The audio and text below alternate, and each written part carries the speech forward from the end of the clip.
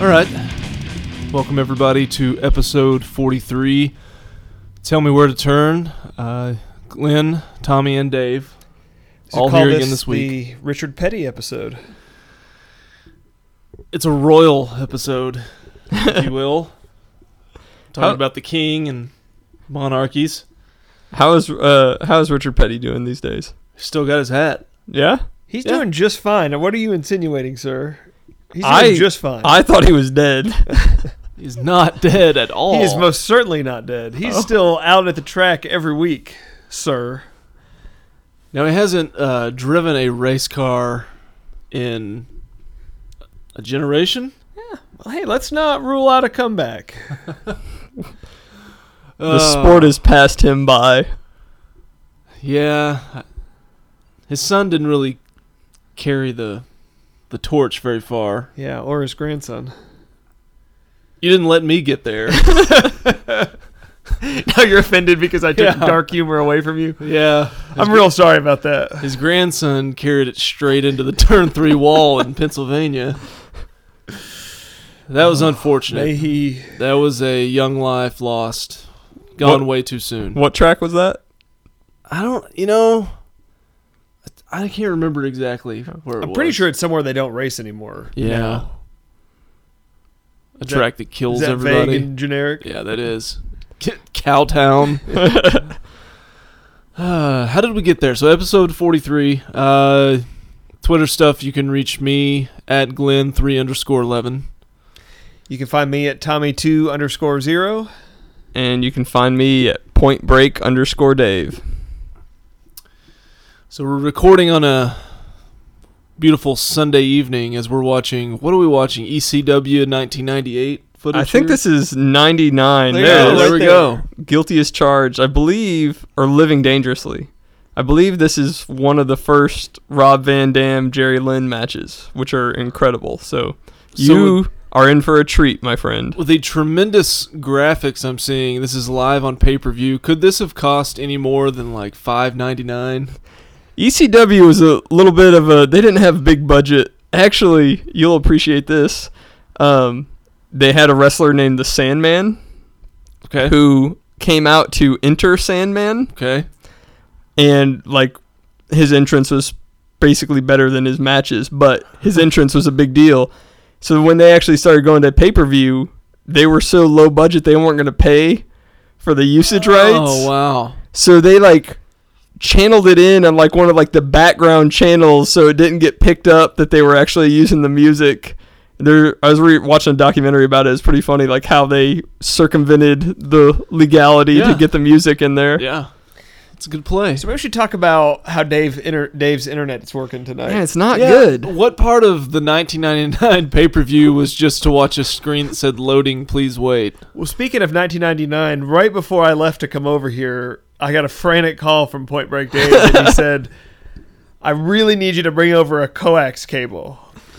It was like, who needs a coax? It's 2017. Who needs a coax cable? First, it was not a frantic call. It was, if you have one, bring it. Yeah, he's already underselling. He's like, man, I don't know what else to do. He's breathing real heavily. You gotta help me, man. I don't know what else to do.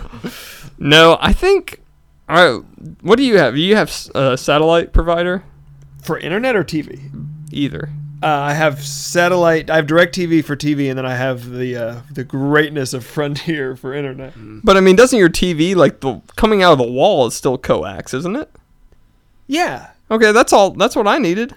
It's just, I mean, everything else is HDMI or Ethernet. I just need an extender out of the wall. That's normal. So nothing seems to have changed in here. So what required today that you frantically called demanding a coax cable? Hey, how about this?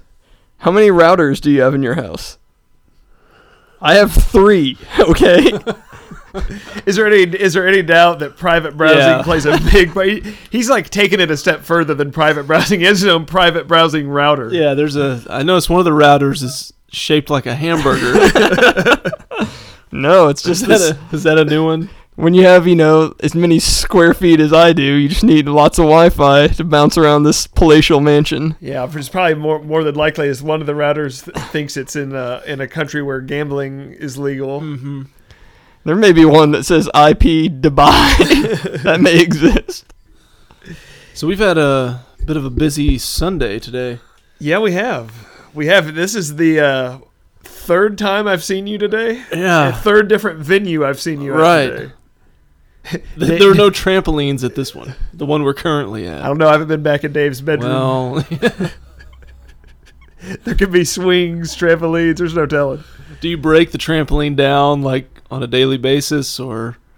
And is there a netting around it? He's not going to answer. If you He's not guys his tuned in microphone. to hear Point Break Dave talk, he's now unscrewing a coax cable from the wall as we're stuck on loading. Please wait. Yeah, he'll be back shortly. I was resetting the router. We're all good. Yeah. So, yeah, we attended a little birthday party today, and we ran into is a strong term. We saw an interesting character who had sporting the InfoWars t-shirt. Yes. I will never understand what will possess a person to decide a kid-friendly venue is the time to go with the InfoWars t-shirt. Well, we got a picture of him because I wasn't leaving that place without a picture of that What's shirt. funny is another guy I follow on Twitter that's not on the podcast tweeted a picture of that guy's shirt today. Is that weird? Yeah, that is really weird. Yeah. We may have run into each other, not even. So yeah, not there even was known it. another guy there that we follow on Twitter, not part of this podcast, that had the same thought that Glenn 311 Cool. did. It was just like, I got to get a picture of this guy's shirt. What are the odds? I haven't 50-50 as far as I'm concerned. I was going to say, I don't think there's any way we could figure those odds. Yeah, the best part was just standing directly behind him and Just kind of Whoa, imagining. what? he has and imagining what I could do, and I was like, I could take a picture. So that place was pretty cool, Dave. Have you ever been to Altitude in Richardson? No. Why? But why would an adult? Well, I guess if you had a kid Dave Yeah. has kids. function there, yeah. I make it a point not to go into Richardson. What's wrong with Man. Richardson? Richardson is a great town. It's west of 75, Richardson. Okay, I'm back. Yeah, it's not Richardson Square Mall. And what's that team you guys playing softball? Aren't they sponsored by one of those spare places over there? Like it's just called the Bar, and that's it. The Bone. No, there's a bar, and I can't think of the name of it now. But no, this place, Dave. I feel like this place would be great if they had at night. Perhaps they had an adults only night with a bar, because they had the balance beam where you grab the big padded. Oh, It's like American Gladiators jousting, you have but the joust. for kids. that's awesome. Yeah. And both of our kids Was were Nitro there? Gemini was officiating. Gemini was the black girl, right? I think it was a black man, Okay. I think. Oh, who's to say? Well, It's kind of, that whole thing's kind of fluid. Let's be Yeah. honest. No, but they had that. They had a trampoline screened off area with dodgeballs where you could play trampoline dodgeball. Wow. they had the basketball. Yeah, with like hoops. the ultra high hoop that you could Yeah. get a huge running start and potentially dunk on, or maybe just do like a layup at the last minute because got scared. I don't know. Yeah. Do you guys remember the failed, I think it was TNN, Slam Ball? Of course, I remember I it. have no because- idea what you guys were talking about. because I used to watch it on a very regular basis. Slam Ball, it was a small basketball court. It was Yes. small. It was walled. There was no out of bounds. It had trampolines in certain sections of the court. The rules were very There was, like, fluid. There was like circles, like Yeah. not a line, but like just a small circle that if you shot it from there, it was like 5 points. like it you was- could. So you was could- there dribbling or was it like rugby? That's why I say it's very fluid, because it seemed like you had to dribble, but it was like, as long as you're taking dribbles with just a reasonable number of steps, it's no violation. They weren't calling necessarily traveling real tight. I think you could call it, but What if you were on a trampoline? Then you weren't dribbling. right. I'll And be honest, it was 10 times more tricked up than the XFL even dreamed Yeah. of being. the fact that it wasn't really on TNN. I want to say it was That's my favorite TNN. part of the story, if it was. Because there was no Spike TV. No, back it was then. TNN, because TNN did a lot of weird stuff, because they did that, and then they tried to bring back, Dukes of Hazzard. roller derby. Country music. Some interesting guesses. Hey, TNN used to show NASCAR. hold on. Way back in the day. Before we dog TNN, actually, I don't think it was TNN. What channel was, I'm blanking on the name, the dirt track show.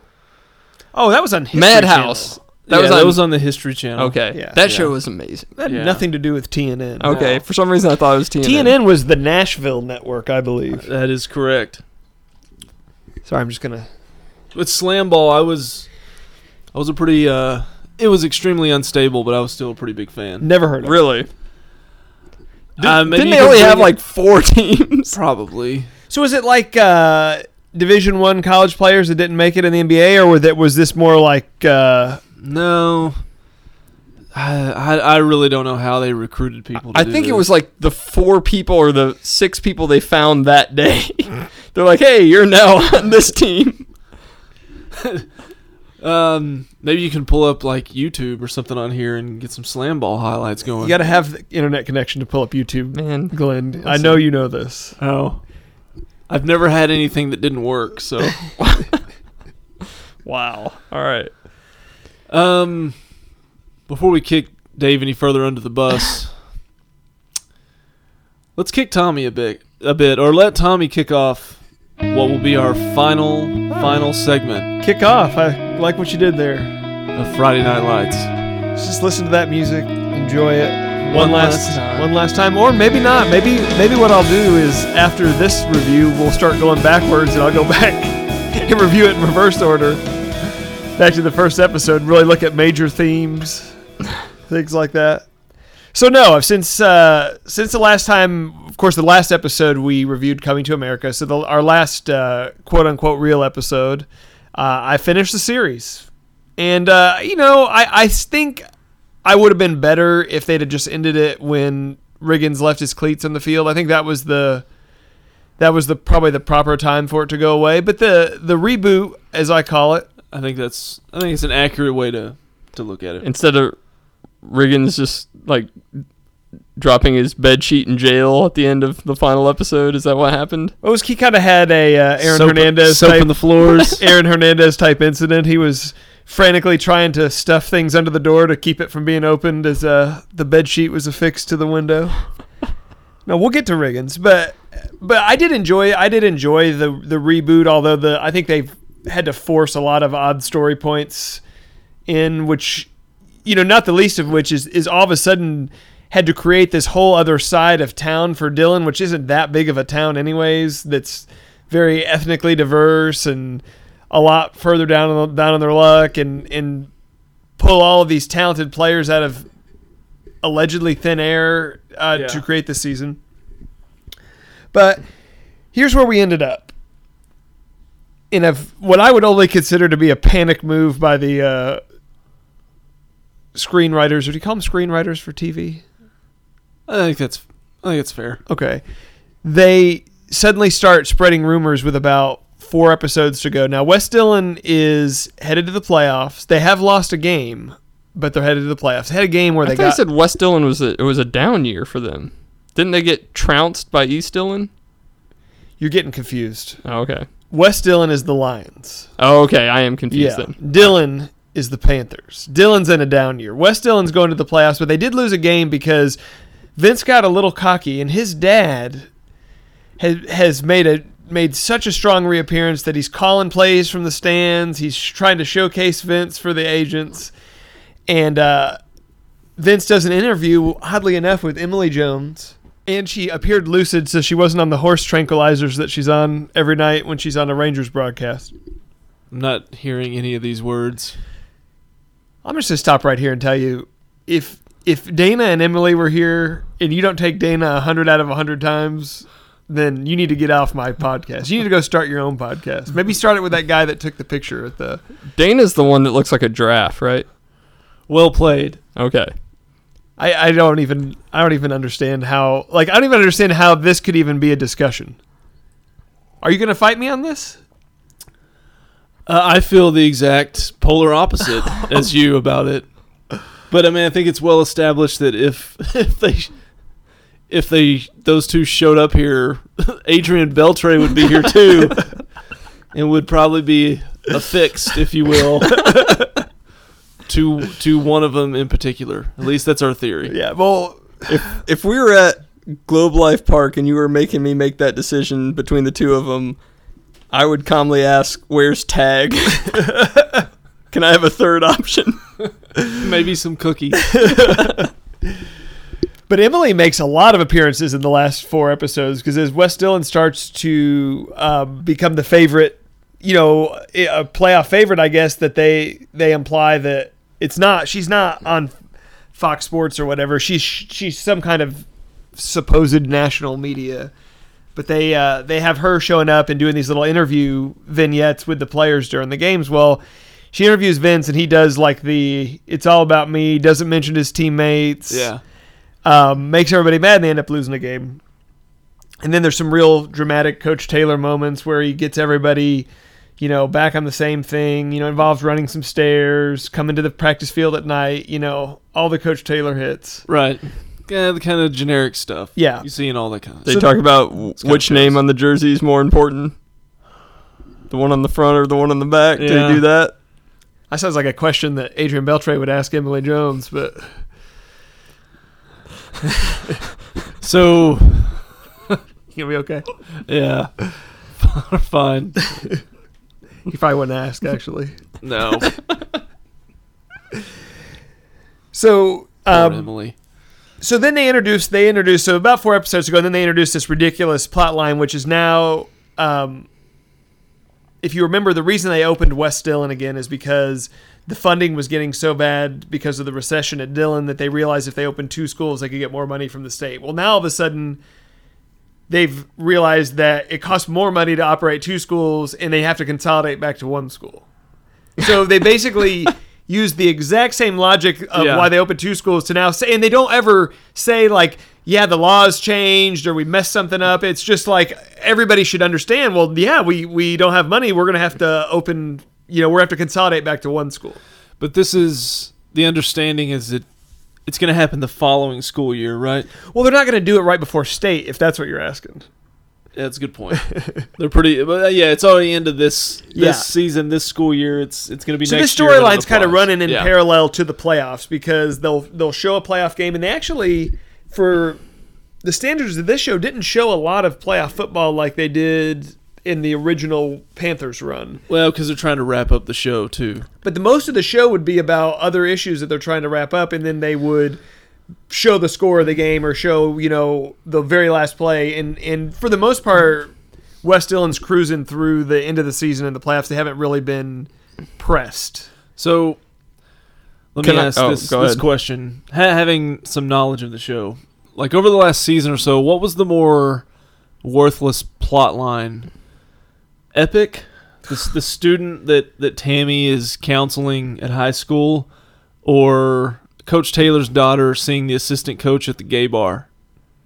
Well, the assistant coach at the gay bar was a non-event because it happened and they never mentioned it again. Yeah. Now, she got involved in another ridiculous story where she went to college and immediately has sex with the graduate assistant married teacher. Right. And gets in a fight with his wife in the common area of the dorm. I feel like... I don't know. Did you watch 24? Never seen it. Okay. Well, Dave, you watched 24. I love 24. So I feel like Coach Taylor's daughter and Jack Bauer's daughter were the same thing, which is the show would have been better if those characters never existed in general.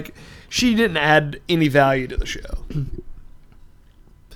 But why did they have the assistant coach thing? That was I think that they probably thought they were going to go somewhere with it. Maybe they had a plot line with it. Nothing ever came of it. As it were. Just a quick aside. When they play or play in the other high schools in the playoffs... Hey, Dave, what's happening on wrestling? I don't know. Are they real high schools? Or are they made up? No, they're all made up. Okay. Yeah, and I think there's times when it's pretty clear which school they're trying to depict, but they're all fake Right. names, and even more so, they're fake cities. Like they did play in the spoiler alert, they go to state. They did play Dallas high school and state, but most of the others are like small Texas towns with very made up sounding cities that they're from, which is strange. Okay. There's a funny scene when they travel to state and they stay in a hotel and they just like go crazy at the hotel pool. And there's like this very effeminate hotel manager out there trying to get them to settle down. And they're just making so much noise and causing so much trouble. And Coach Taylor just does not care at all. Like he's just sitting out there because at the time he's being recruited by this Division I school in Florida. Right. The one that Jason Street rolled in and told him about. What a terrible agent Jason Street is you start finding out more about this school. So Coach Taylor's trying to sell his wife on this school, and he goes, well, they're a Division II school, and they're just moving into Division I this year, but they're going to give me full command of the program. And I'm going like, yeah, so what? You can go out there and go 0-11 and bend over for Florida and Florida State, So you can Todd Dodge it for 3 years and then end up back in high school. Pretty much ridiculous. So the West Dillon Panthers make it all the way to state. Instead of it being at Texas Stadium, it's going to be at the Cotton Bowl this year, and they do film it all there, and you can see the landmarks, and it's very cool. Yeah. I thought that part was well done. Yeah, and it was. And Coach Taylor, they have this big rally right before, and they build the Cotton Bowl. They built the one last time. Yeah, that's how when they did the refurbishing of the Cotton Bowl years ago. Yeah. This is how they did West Dillon did it. So they have this big rally, and it's kind of like all the original Dillon people and the West Dillon people, and they know that there's about to be a decision about which school is going to stay open. And the original Dillon has nice facilities, nice field. Like, there's no way they're not going to keep them open. But Coach Taylor tells the kids, he's like, look, if we win state, there's no way they're going to close us down. And they believe him. And I'm going like, their school is like a crap hole. They barely have grass in the field. I got to be honest. Especially if you're a senior on this team, why would you care anyway? It's true, but Vince is a junior. And we come to find that out when we get to the final scenes. Yes, as he's being highly recruited. So let's get state championship. Yeah, game. So they go to state. They're losing the whole game. They actually show a lot of the footage of this game, and it comes down to 3 seconds left. They're down by 5, which I thought was interesting. So they don't even leave any drama for the extra point because the kicker's not Landry's already graduated, so the kicker's a non-event. We don't even know who the kicker of the team is. So if they put it in for 6, they win state. They are not at the 1 yard line. No, they are basically 60 yards out because that's the number that Vince has been fixated on all year, that he can throw a 60-yard pass. So Coach Taylor, no time, I'm guessing? 3 seconds. Yeah. Okay. Coach Taylor grabs him by the face mask and is like, hey, you want to throw that 60-yard pass? Run the Wildcat. And then he's like, I got this great idea. You're on the bench.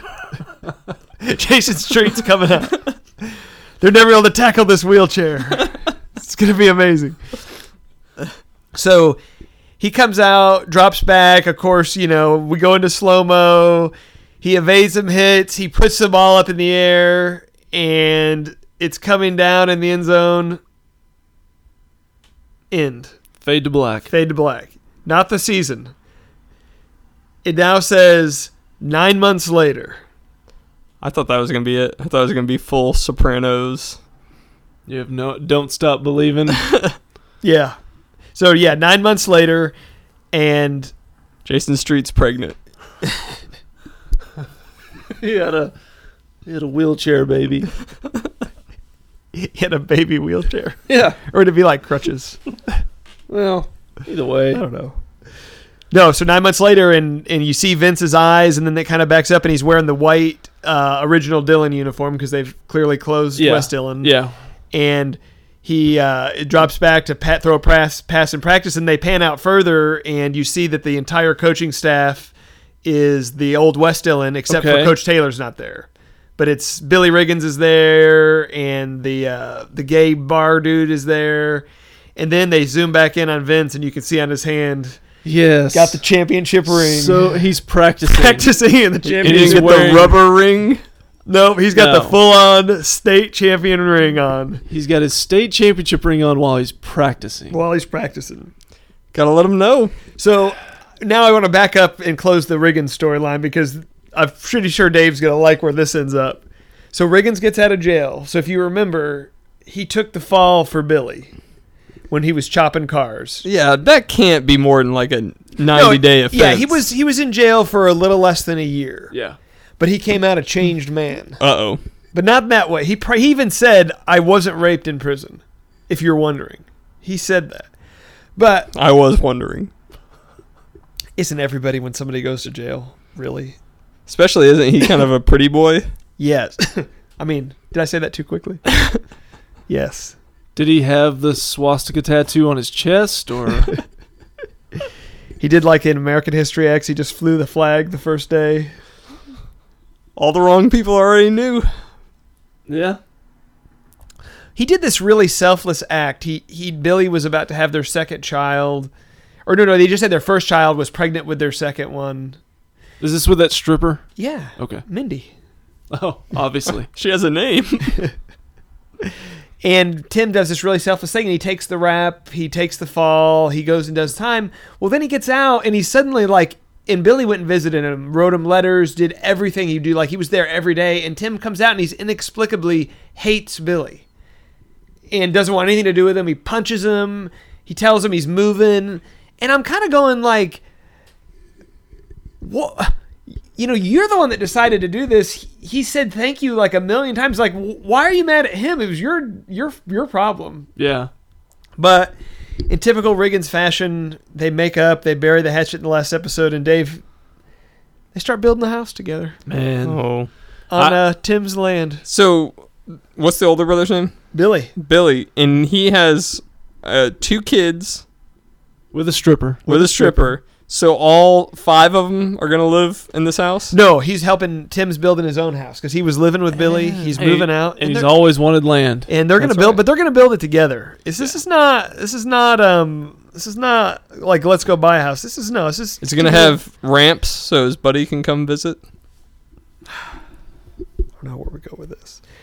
And then the last 2 things I'll leave you with is Coach Taylor's daughter, Julie, got proposed to by Matt Saracen in front of the Alamo Freeze, which is supposed to be Dairy Queen. Yeah, they... Because why wouldn't you? Yeah. They did I have went there tonight. I didn't propose to anybody. You went to Alamo Freeze? No, I went to Dairy Queen. I was going to say, because if you went to Alamo Freeze, that's a big spoiler alert, and I want to stop the show and go there right now. And then the show actually ends. Tammy Taylor got offered a job as the dean of a small college in Philadelphia. Right. And the Cedar Hill of the Northeast, as is commonly known. And it backs up, and Coach Taylor is coaching a football team whose colors are green and white because, I mean, hey, they're in Philadelphia. And he's having a little practice. Things aren't going exactly great. And, hold on, what happened to the Florida program? He ended up letting his wife take her dream job instead of him taking his dream job. Because he'd won that state title, so he had all that. Oh no, he turned the job in Florida down, and he turned down the job to be the head job at Dillon. If you will. Which, hey, has anybody ever turned one of those down at Dillon? Tim Riggins sure didn't. Not from teachers, from students, local waitresses, anyone. No, but then the very last scene is him huddled up with his new team, and he says it's night, and he says we had a great practice. I want everybody here tomorrow at 5 a.m. and we're gonna do this again, and we're gonna grow together. He gives him the whole we're gonna become men's speech. Then he says clear eyes, full hearts, and nobody says anything, and he goes, well, we're gonna work on that. Yeah, and then they walk off. Yeah, that's walk it. Down. Hit the music. We're done. So, since it's over, yes. How would you assess the series? I loved it. I think if it had ended after 3, I would have been fine because I do think the tenor of it changed. But I loved every season of it. I think the epic storyline was so stupid. Yeah. And nothing ever happened because she just ends up getting expelled from school and they never go back to her. Like there's no closure. Yeah, there was a lot of. I feel like there was a point where maybe they didn't know this was their last season, and then they suddenly started having to tie things off frantic hurry. No, they seem like they wrapped it up real quickly at the end. But it was a neat ending. Like they closed off all the big storylines. Showed, Buddy Garrity was back at Dillon, riding his golf cart around on the sideline, and he's happy. And Vince was finally happy. His mom, mom got out of rehab. She was clean. There was really no. They kind of insinuated that Tim and Tyra were going to get together. No, I'm sure they did. They banged like 100 times in the last 2 episodes. Like every scene, they were doing it. That's one you're not going to turn down. Tyra either. So have you? So Emily Jones or Tyra? Tyra. Are you familiar with, or have you seen the movie for the original story about the Permian high school team and all that? Yes. Okay. Well, still thinking maybe movie review for September. Hey, there you go. But until then, let's close the door forever. Yeah. What? Until then, let's close the door forever? I don't even know what that means. I don't know. It was on the back of that InfoWars guy shirt. That's why I was so confused. No, I do think this is a good time. So we did do a movie review our last episode, and got some good feedback on it, and also got some feedback that we've never gotten before. We got a listener voicemail that was left for us. Just so weird. Yeah, since we don't even have a phone for the show. Hey guys, just want to check in. It's Cousin Teddy. Want to tell you guys you're doing a great job, and I've been listening, and I want to thank you guys for covering one of my favorite movies, Coming to America. And I would love to be there at some point in time, but you know how it goes with Cousin Teddy. I can't tell you where I am, can't tell you what I'm doing. I can tell you most certainly that I'm not in a remote place chasing down possible contractors for this Trump wall, and I'm certainly not on a street that looks a whole lot like the one that Hannibal Lecter walks down at the end of Silence of the Lambs. But I thought I would leave you guys a little something, appreciation for what you're doing, appreciation for covering one of my favorite movies. This was for you guys. She's your queen to be, a vision of perfection, an object of affection to quench your royal fire, completely free from infection, to be used at your discretion, needing only your direction, your queen to be. Love you guys, call you soon. So, Tommy, that was your cousin Teddy? Allegedly, although I don't have a cousin Teddy, so this does feel a little bit awkward. Okay. Because we need to hear more from him. I enjoyed that. But he did nail the song, like I promised in the last episode. But Cousin Teddy has mentioned that this may not be the last voicemail that he leaves for us. So, did either of you two... Glenn just spilled ice all over the floor, like everywhere. We're at... Dave's studios tonight, and besides making fun of my internet connection, which is having some trouble, don't make it too easy, Dave. They are basically trashing, just dropping ice, and it's gonna melt all over the place. I don't even understand what Glenn was going for here. I don't either. Your cup is too big here. Gravity is tough.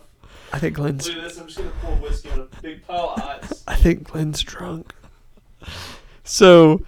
Did either of you, because I tweeted you guys the link to the full pilot of Coming to America. I did not. No, I need to. It's...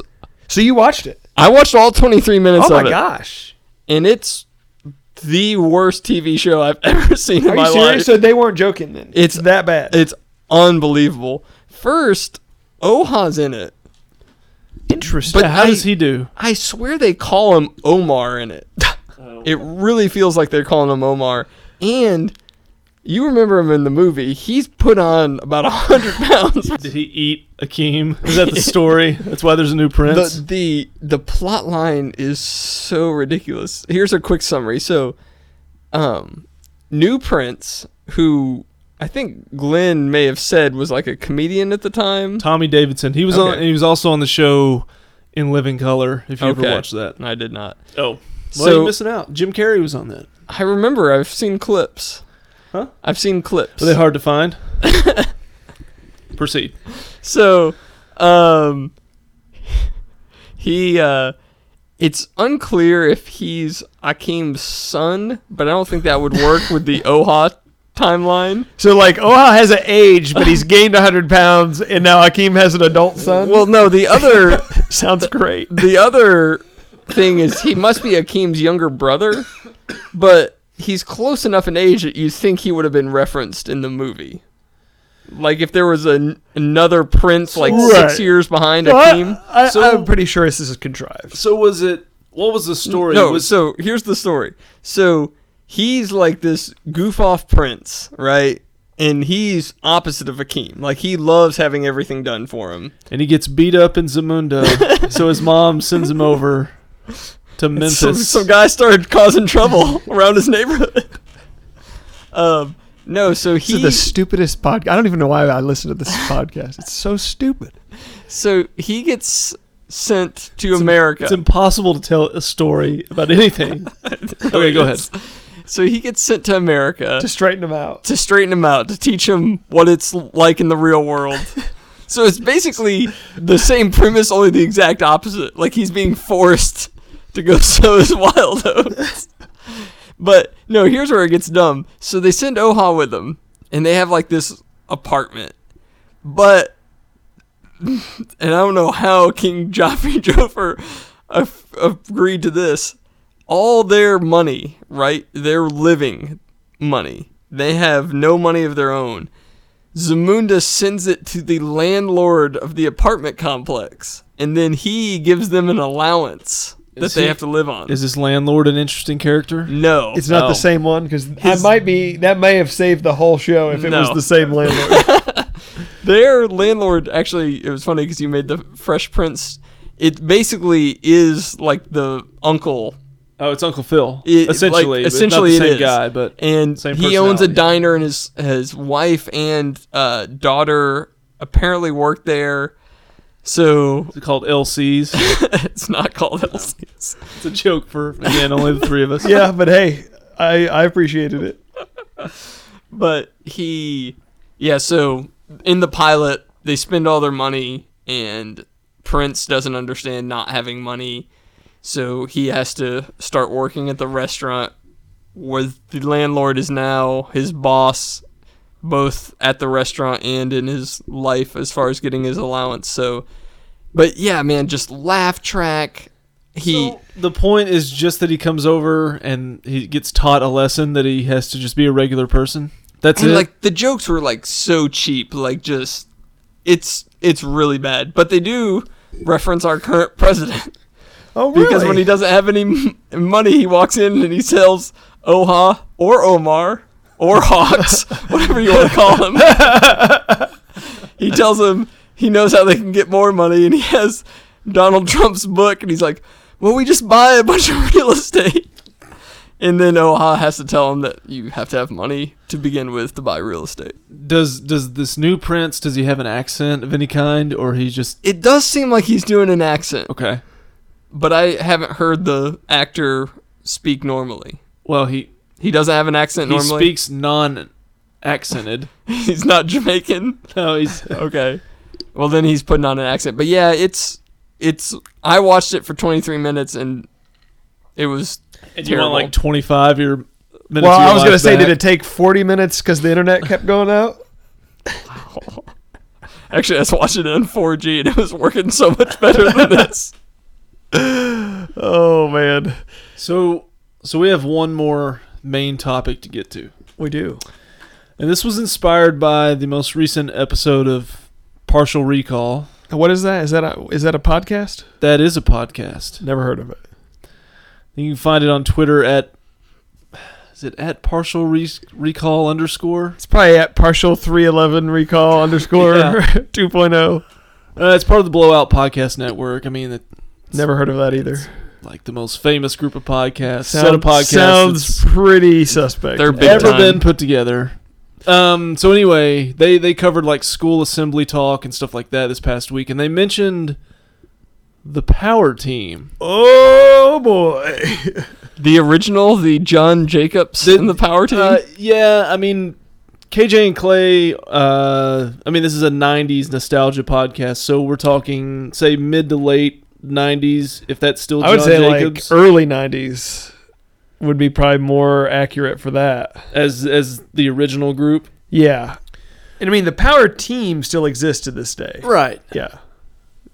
But, I mean, so do a lot of things, and they're not the original.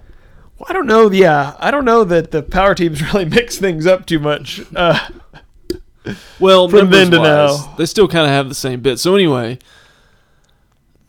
we have some experiences going to see the Power Team. Now, do we ever? You guys, I'm at the outset of this. I'm just going to sit back and listen because I have no experience seeing the Power Team until well into adulthood. You guys have. So how did you never get roped in? Because you grew up in Wise County. I did not grow up in Wise County. Oh, that's right. You grew up outside of Austin. Yeah, I grew up right outside of Darrell K. Royal Memorial Stadium. Oh, yeah, but I'm actually surprised knowing as much as I do about your childhood and background and everything that you never stumbled across the Power Team in your day. All I knew about them was they were the guys who tore the phone books. They did do that. And it was ministry through feats of strength. I knew that. That was exactly what it was. Yeah. But at school and not at church. And they may have at some time been at my church and we just didn't go. Oh, no. You would have known it if they had been at your church. Because what they did in the early 90s is they came and did multi-night engagements. There was like a revival. Yeah, there was no one-off. It was Power Team 3-4 nights in a row. And they usually would hit, of course, when they came through the Fort Worth area, they were playing at the church that we went to was too small to host the Power Team at the time. So we had to travel to see the Power Team. And let me say this, they were doing 3 or 4 nights, all different shows. Ooh, so, not the same set. Not the same set. Oh, and no. They would tell you you were there like night 1 or night 2, they're like, hey, the biggest feats of strength are night 4, so come on back. Yeah. But I remember one time seeing them 4 nights in a row, going every single night of the entire engagement, because every night they kept teasing that they were going to run through a block of ice. And I kept saying to my dad, I said, we got to come back because I have to see them run through the block of ice. How beaten was your dad to have to take you? Oh, unimaginably beaten. Like, he even later said, like, I never want to see the Power Team again after this 4-night engagement. But because I saw them as a kid too, they weren't tailored to the adult audience. It was all tailored to kids. Yeah. Yeah, and that actually brings up a point that I'll get to in a second of me having a pretty heated argument with an adult about how valid the feats of strength actually were that the Power Team did, because I'm not saying that they were magic tricks necessarily, but a lot of what they did was highly leveraged on the spectacle and not so much on the actual strength aspect. Like when the guy would lay on the bed of nails and do a bench press. I've witnessed that. Yeah, so like you have to be strong to, bench press 300 or 400 pounds or whatever he was doing. I don't think they put that much on there. But I feel like it was like 2 plates on each side. When I saw them, they put the bed of nails in the bottom, one on top, then put a cinder block on the top side, and then hit it with a sledgehammer, which I don't think would do anything. But yeah, that's a good example though. So the spectacle is the nails are so close together on the bed of nails that they're not going to be able to penetrate the skin. They're real thick too. And yeah, in breaking a cinder block with a sledgehammer it's a great show because there's going to be the dust puff up in the air. But when you get into the realm of actual strength required, pretty sure that's not a very difficult task to achieve. I wouldn't think so. No. And they were big guys, but you also got the the sense that most of the feats of strength, it wasn't like you're seeing some guy max out at the gym and where they're just giving it everything they have. Like, they usually weren't breathing heavy. Like, they probably had to do 300 nights a year. You can't leave it all on the field the first night. But they used to set the danger level so high. So one of the staples was blowing the hot water balloon or a hot water bottle till it burst. I'm glad you're getting to this. Mm-hmm. So, one thing is, I have no idea what a hot water bottle is. So my dad actually had to explain, like, yeah, it's really thick, like it's not like a balloon, they're not meant to explode, those kind of things. I didn't know what it was. But they set the danger level, so the one guy's doing it, and then John Jacobs at the time, I don't know who it is now, the hype man is on the mic. And he's going... One of the McMahons. Yeah. He's going, this is the most dangerous stunt we do. At any point, if he makes one mistake, the air in the bag could reverse and rupture his lungs. So he could suck the air back in that he's blown in here, and it will rupture his lungs. Because there's no way you could unaffix it from your mouth. You would have to just inhale everything that's in there. Yeah. I think that was a staple because when I saw them, they also did that. And little kid Dave was sitting there and totally buying into the fact that at any moment it could reverse and we could watch this guy die on stage. And then little boy Dave is like, so why are we doing this, guys? Like, I don't think that needs to be exploded. Like, let's not risk human life for this. Yeah, and they would throughout the as the balloon's inflating, the John Jacobs is imploring the crowd, you got to help him. He feeds off of your applause. The more you applaud, the easier it's going to be for him to blow this thing up. And then they would break handcuffs. Break out of handcuffs. Which again, I think is, you have to be strong to do it, but it's a leverage move more than it's a strength move. Because what they would actually do is snap, like use the snap motion to break the chain in the middle. But your average person doesn't really have a chance of breaking out of handcuffs. No, and they would go out of their way to legitimize the stunt. So for instance, and I don't know if this guy was a plant or not. I'm a full-grown adult now, and I still don't know. But they would say, "Do we have any police officers in the audience?" And there would be somebody would raise their hand, like, yeah. And they would come up and they would say, "Look at these handcuffs. Are these real?" And they would have the cop inspect them, and then they would give the cop the key and be like, "Look, if something goes wrong, you have to be responsible for letting him out of these cuffs because you know how to do it because you've done it before, and if we have to take him to the hospital, you have to free him, and I'm going to just interject that Glenn may already be intoxicated. I bet if you gave him handcuffs and a key, he could figure it out. I don't think it's that hard. I don't know. Did you see him trying to put the ice in that cup a minute ago? That's a good an awful big cup. A lot of ice going on. They did the same thing with the phone book, though. They would pick somebody at random out of the audience and be like, "Do you live in Fort Worth, Texas?" And they'd be like, "Yeah. Will you find your name in this phone book and prove that this is a real Fort Worth phone book?" But what I've read in numerous places online is that they kind of pre-cut that phone book just a little bit because the trick there is you just got to get it started. And it doesn't take much. I mean, it still takes, a strong grip. But if you can get that first little tear there, the rest of it comes along pretty simple, I think. But they didn't tear a phone book in half. Have you ever seen the Mythbusters where it was all about phone books? Because they look at that. They look at tearing a phone book. Yeah. But they also, what they did what else did they look at with phone books? No, this is crazy. Seems like that'd be like about a 5-minute episode. No.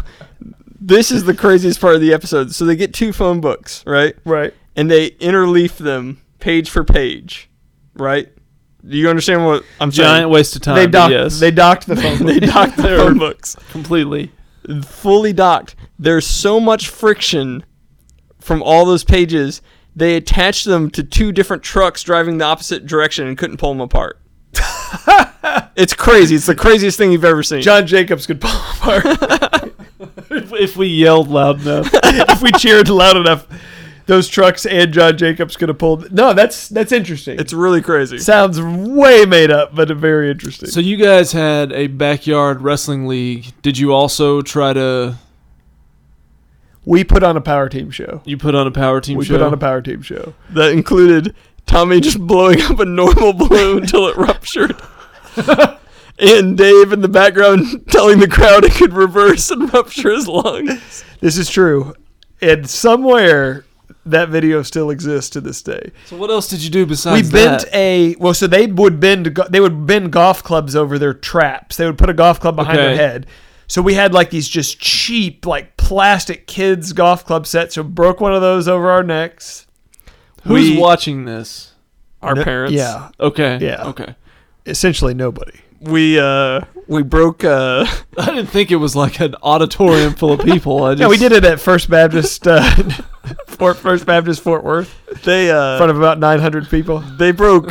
One of their bits was breaking baseball bats over their knee. So we got like the wooden like sticks you stir paint with and broke those. Yeah, and this is true because they would break one baseball bat, and then John Jacobs broke 2 baseball bats at the same time. So Dave broke 1 paint stick, and then Tommy taped 2 of them together and broke 2 paint sticks over his knee. Do you think you could break a wooden baseball bat There's over no your way. leg right now? There's no way. I actually had an opportunity to handle a real MLB wooden bat recently. There is no way. Even if you got down at the thin part? I don't think so, man. That thing is solid.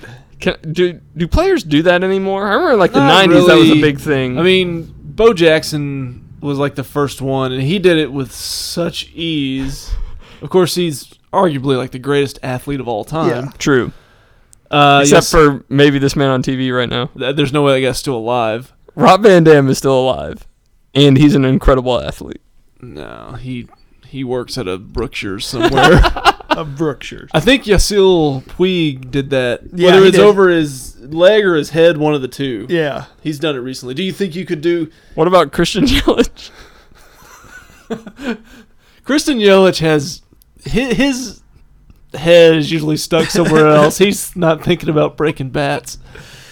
Do you think you could do the thing... I'll give you a helmet. We'll give you a helmet that's like the most reinforced batting helmet you could imagine. Could you take the bat on top of it and pull down? No. And break... You don't have to break it in half. You just got to splinter it.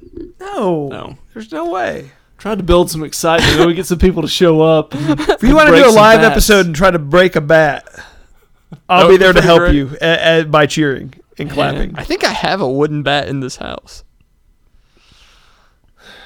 Get a few more cups of ice. We might try it here shortly. But the last thing is, so we finally got to day 4, and they ran through the block of ice, and it was the cheapest block of ice you ever seen. It was they hyped it up real big. Yeah. They kept saying, this is the shortest stage we've ever done this on. Yeah, 'cause he's got to build up. He's got to have room to get up to speed to actually break the block of ice. But like my childhood mind, like I'm actually imagining like a wall of ice, and what it was like a power team member on each side holding like a kind of a wooden frame that had some like frozen ice in between it, and he just ran through that, and the whole thing happened. You know, I mean, they set it up for 30 minutes, but the actual stunt. But like the slightest amount of impact, it just shattered. Yeah. So, but our neighbor went with us and his dad, and then he, on the way home, starts just man the power team, and I wasn't having any of that.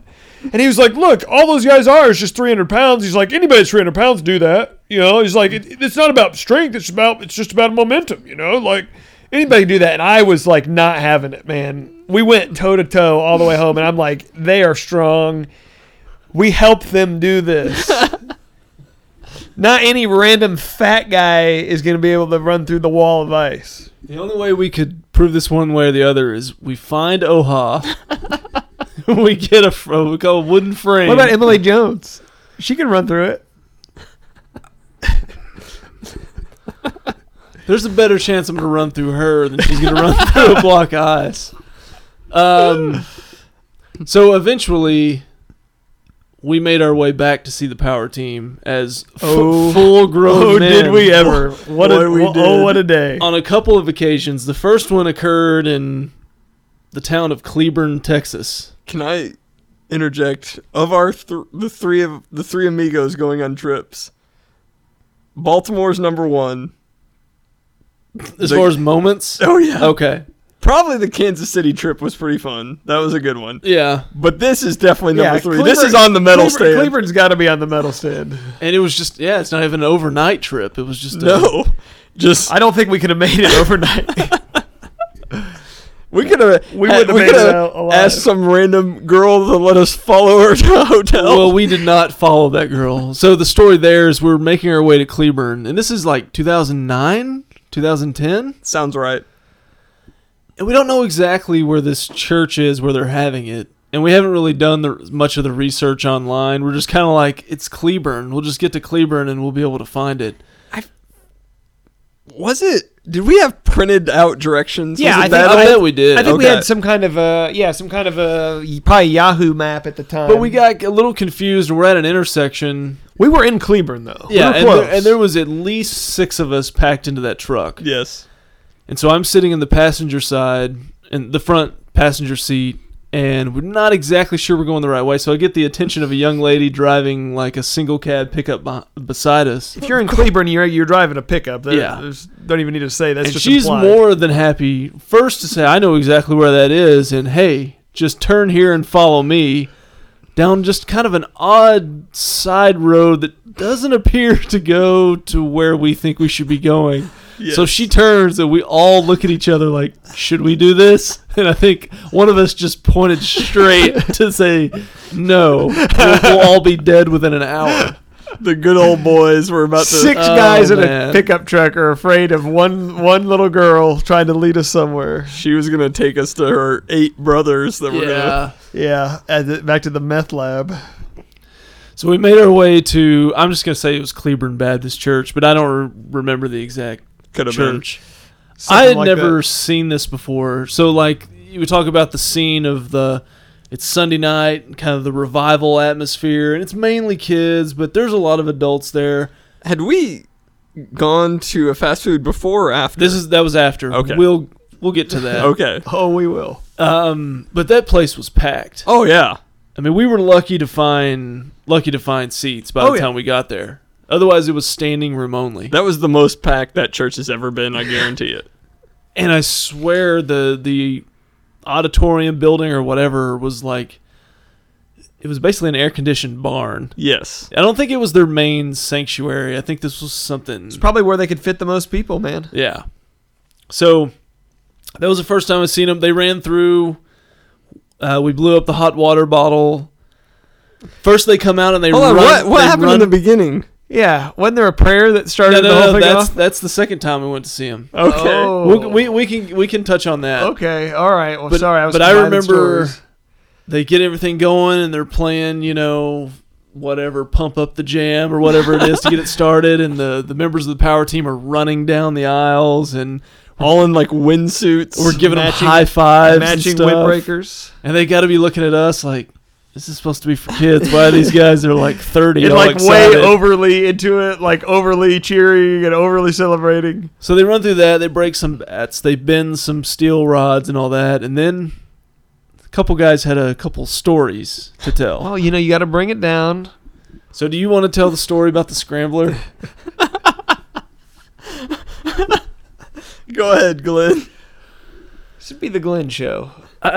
I don't remember everything about this. Well, you don't have to remember everything. You just have to remember the big details. Yeah, this guy, we'll just call him Mountain. I don't remember what his stage name was. That's close enough. Timber. It was Timber? Yeah.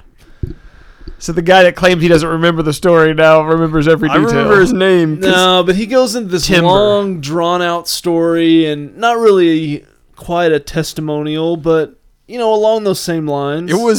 It was veering all over the place. It was. Both of these that we're going to talk about were all over the My place. guess is that Timber doesn't get the mic except if they're in Cleburne. Like, if they're in a city with a population over, 40,000, Timber ain't getting a mic. But we were interested because he's telling a story, and it involved heart attack, air travel, and Waffle House. The Scrambler. So he tells this story about... And no details in any of these stories connect correctly. None of them. Like every Saturday, he would get up with his son and go to Waffle House and have the Scrambler, which they don't serve a Scrambler at Waffle House, which is just 20 scrambled eggs. But yes, having they have the Denny's is the scrambler. They don't have a scrambler at Waffle House. But is the scrambler there 20 scrambled eggs? No, it's not 20 scrambled. Because that was his claim. 20 scrambled eggs. How you got to have some protein to fire that engine. So of course, the first time we went to Waffle House after that, we're looking everywhere for the scrambler, demanding the scrambler to be found.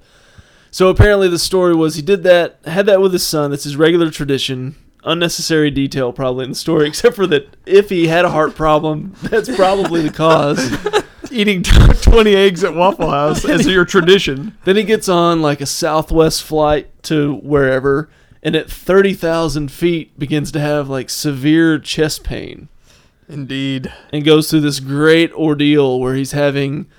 Well, what's built up as I went through and had this heart attack, but in the end, the story just kind of poofs and fall apart. Did he even go to the hospital?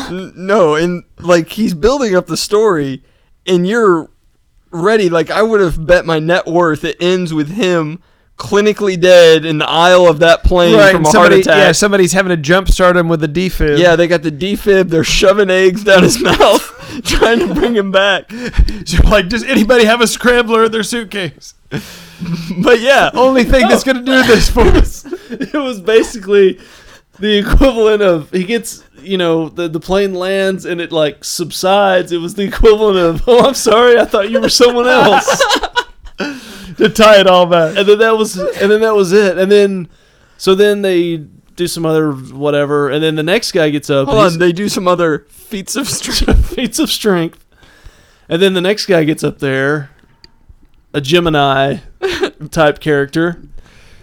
And probably like the most naturally athletic one. Yeah. He was quick twitching it through this whole story, which again didn't make a whole lot of sense. This one made even less sense. Because somehow, no specific details were provided. No. But it involved a basement, a bathtub, and some sort of physical, verbal, or sexual assault. That was never clarified in any way. Yeah. It was, because I want to say it was like foster parents or adopted parents or something. I think we can work with that. But yeah, and then he's like leading up to, and they'd take me down to the basement, and there was this bathtub, and then that was it. That was the end of the story. Yeah. We were basically given two very complex connect the dots assignments. It was the weirdest thing. After both stories, we're just looking at each other like, okay, did I miss something? What do you think? Did you get something out of that? Who puts a bathtub in their basement? I was real hung up on the 30,000 feet part of the story because he was also like basically taking a flight that he sees. It was from Dallas to like it was Austin. Like it was like a flight that the whole flight time was less than 40 minutes. I'm like, there's no way that plane was at 30,000 feet. Like, he said, well, we were cruising at 30,000 feet. I'm like, you don't cruise on a 45-minute flight, much less at 35,000 feet. You just fly straight up in the air. That was the equivalent of Joe Louis was 75 years old when he fought, is what that was. In the plane story, is, like you said, it just fizzled out. It's basically like, he probably like ran to the gate and had like a little side pain from running. Yeah, I think what happened is he got on the plane and got some indigestion from the scrambler. And then got some real bad heartburn, and by the time they landed, 45 minutes later, he was fine. He's like, did you guys know Pepto-Bismol cures heart attacks?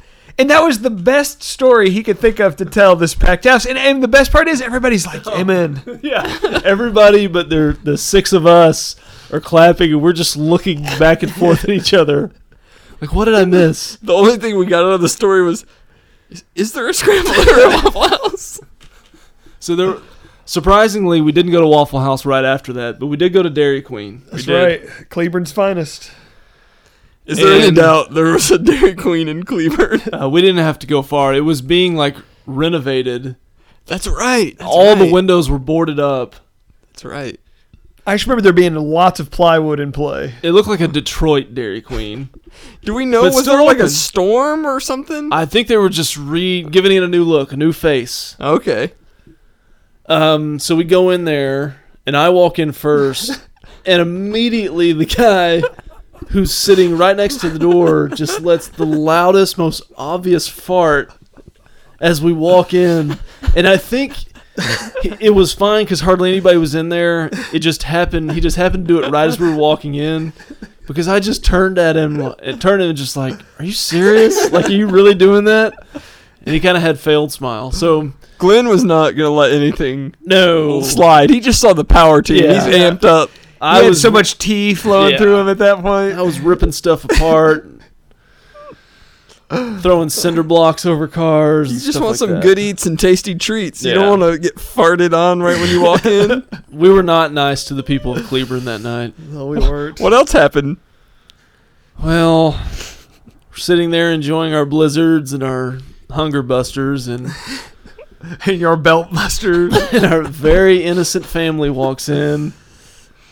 A mom and 4 to 5 children, and somebody said, "Hey, check that out. There's 5 failed futures right there." And by somebody, you mean Glenn 3_11.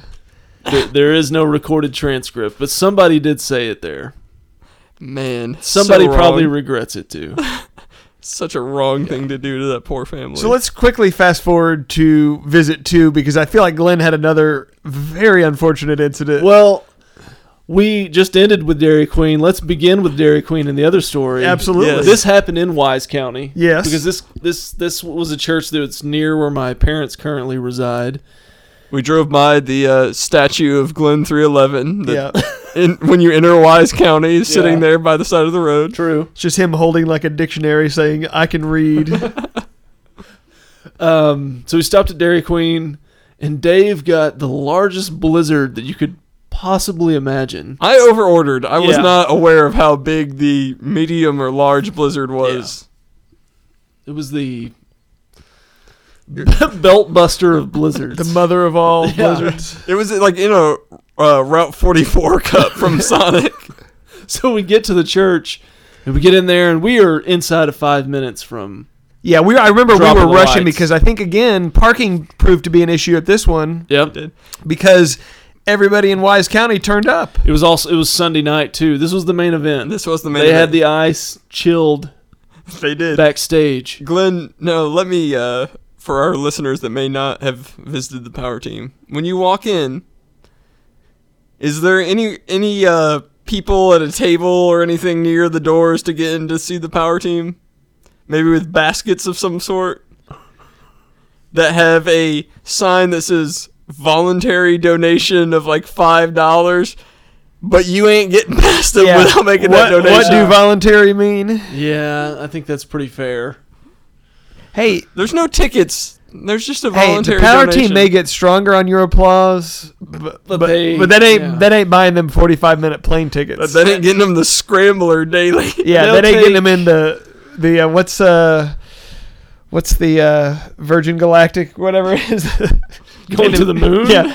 They ain't flying Virgin anywhere. No. And they'll take the money that jingles, but they want the money that folds.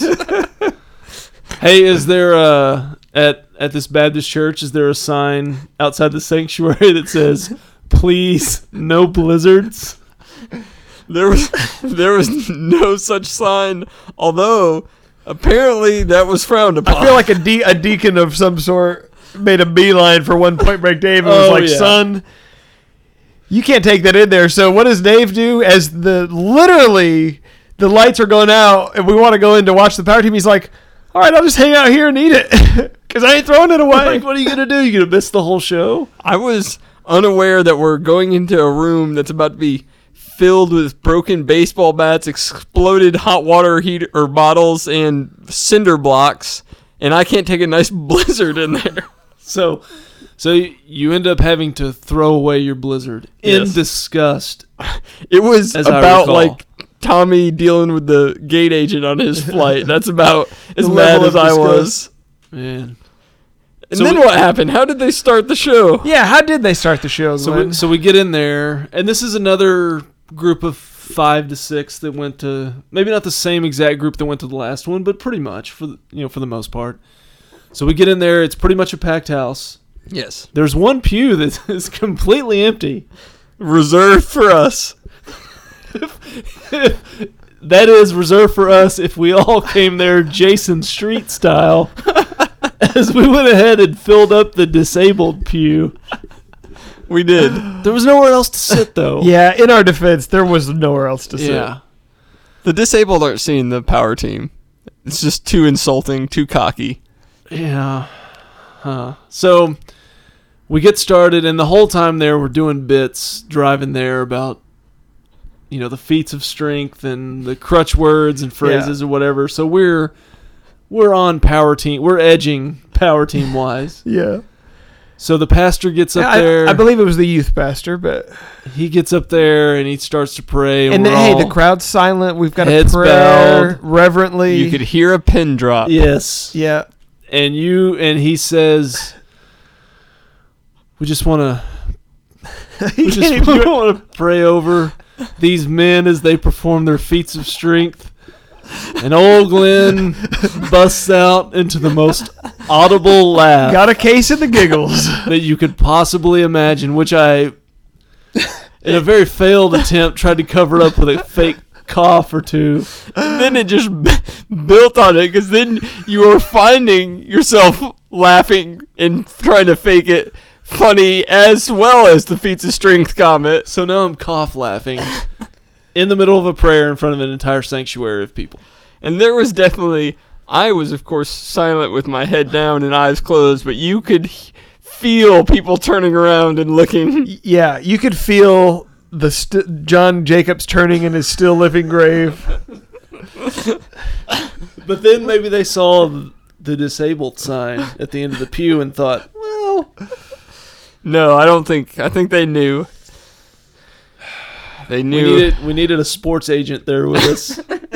Bought us some credibility. If we could have just had a 17-year-old sports agent, we would have been fine. With a high school education, barely. Oh, the power team. All right, well, we need to wrap this thing up. We don't have emails, do we? We had our voicemail, and that was it. Yeah, we're just gonna stick with the voicemail this week, and we'll get emails. Next week. We're recording early this week because I got a big guys trip planned here in a few days. But where to?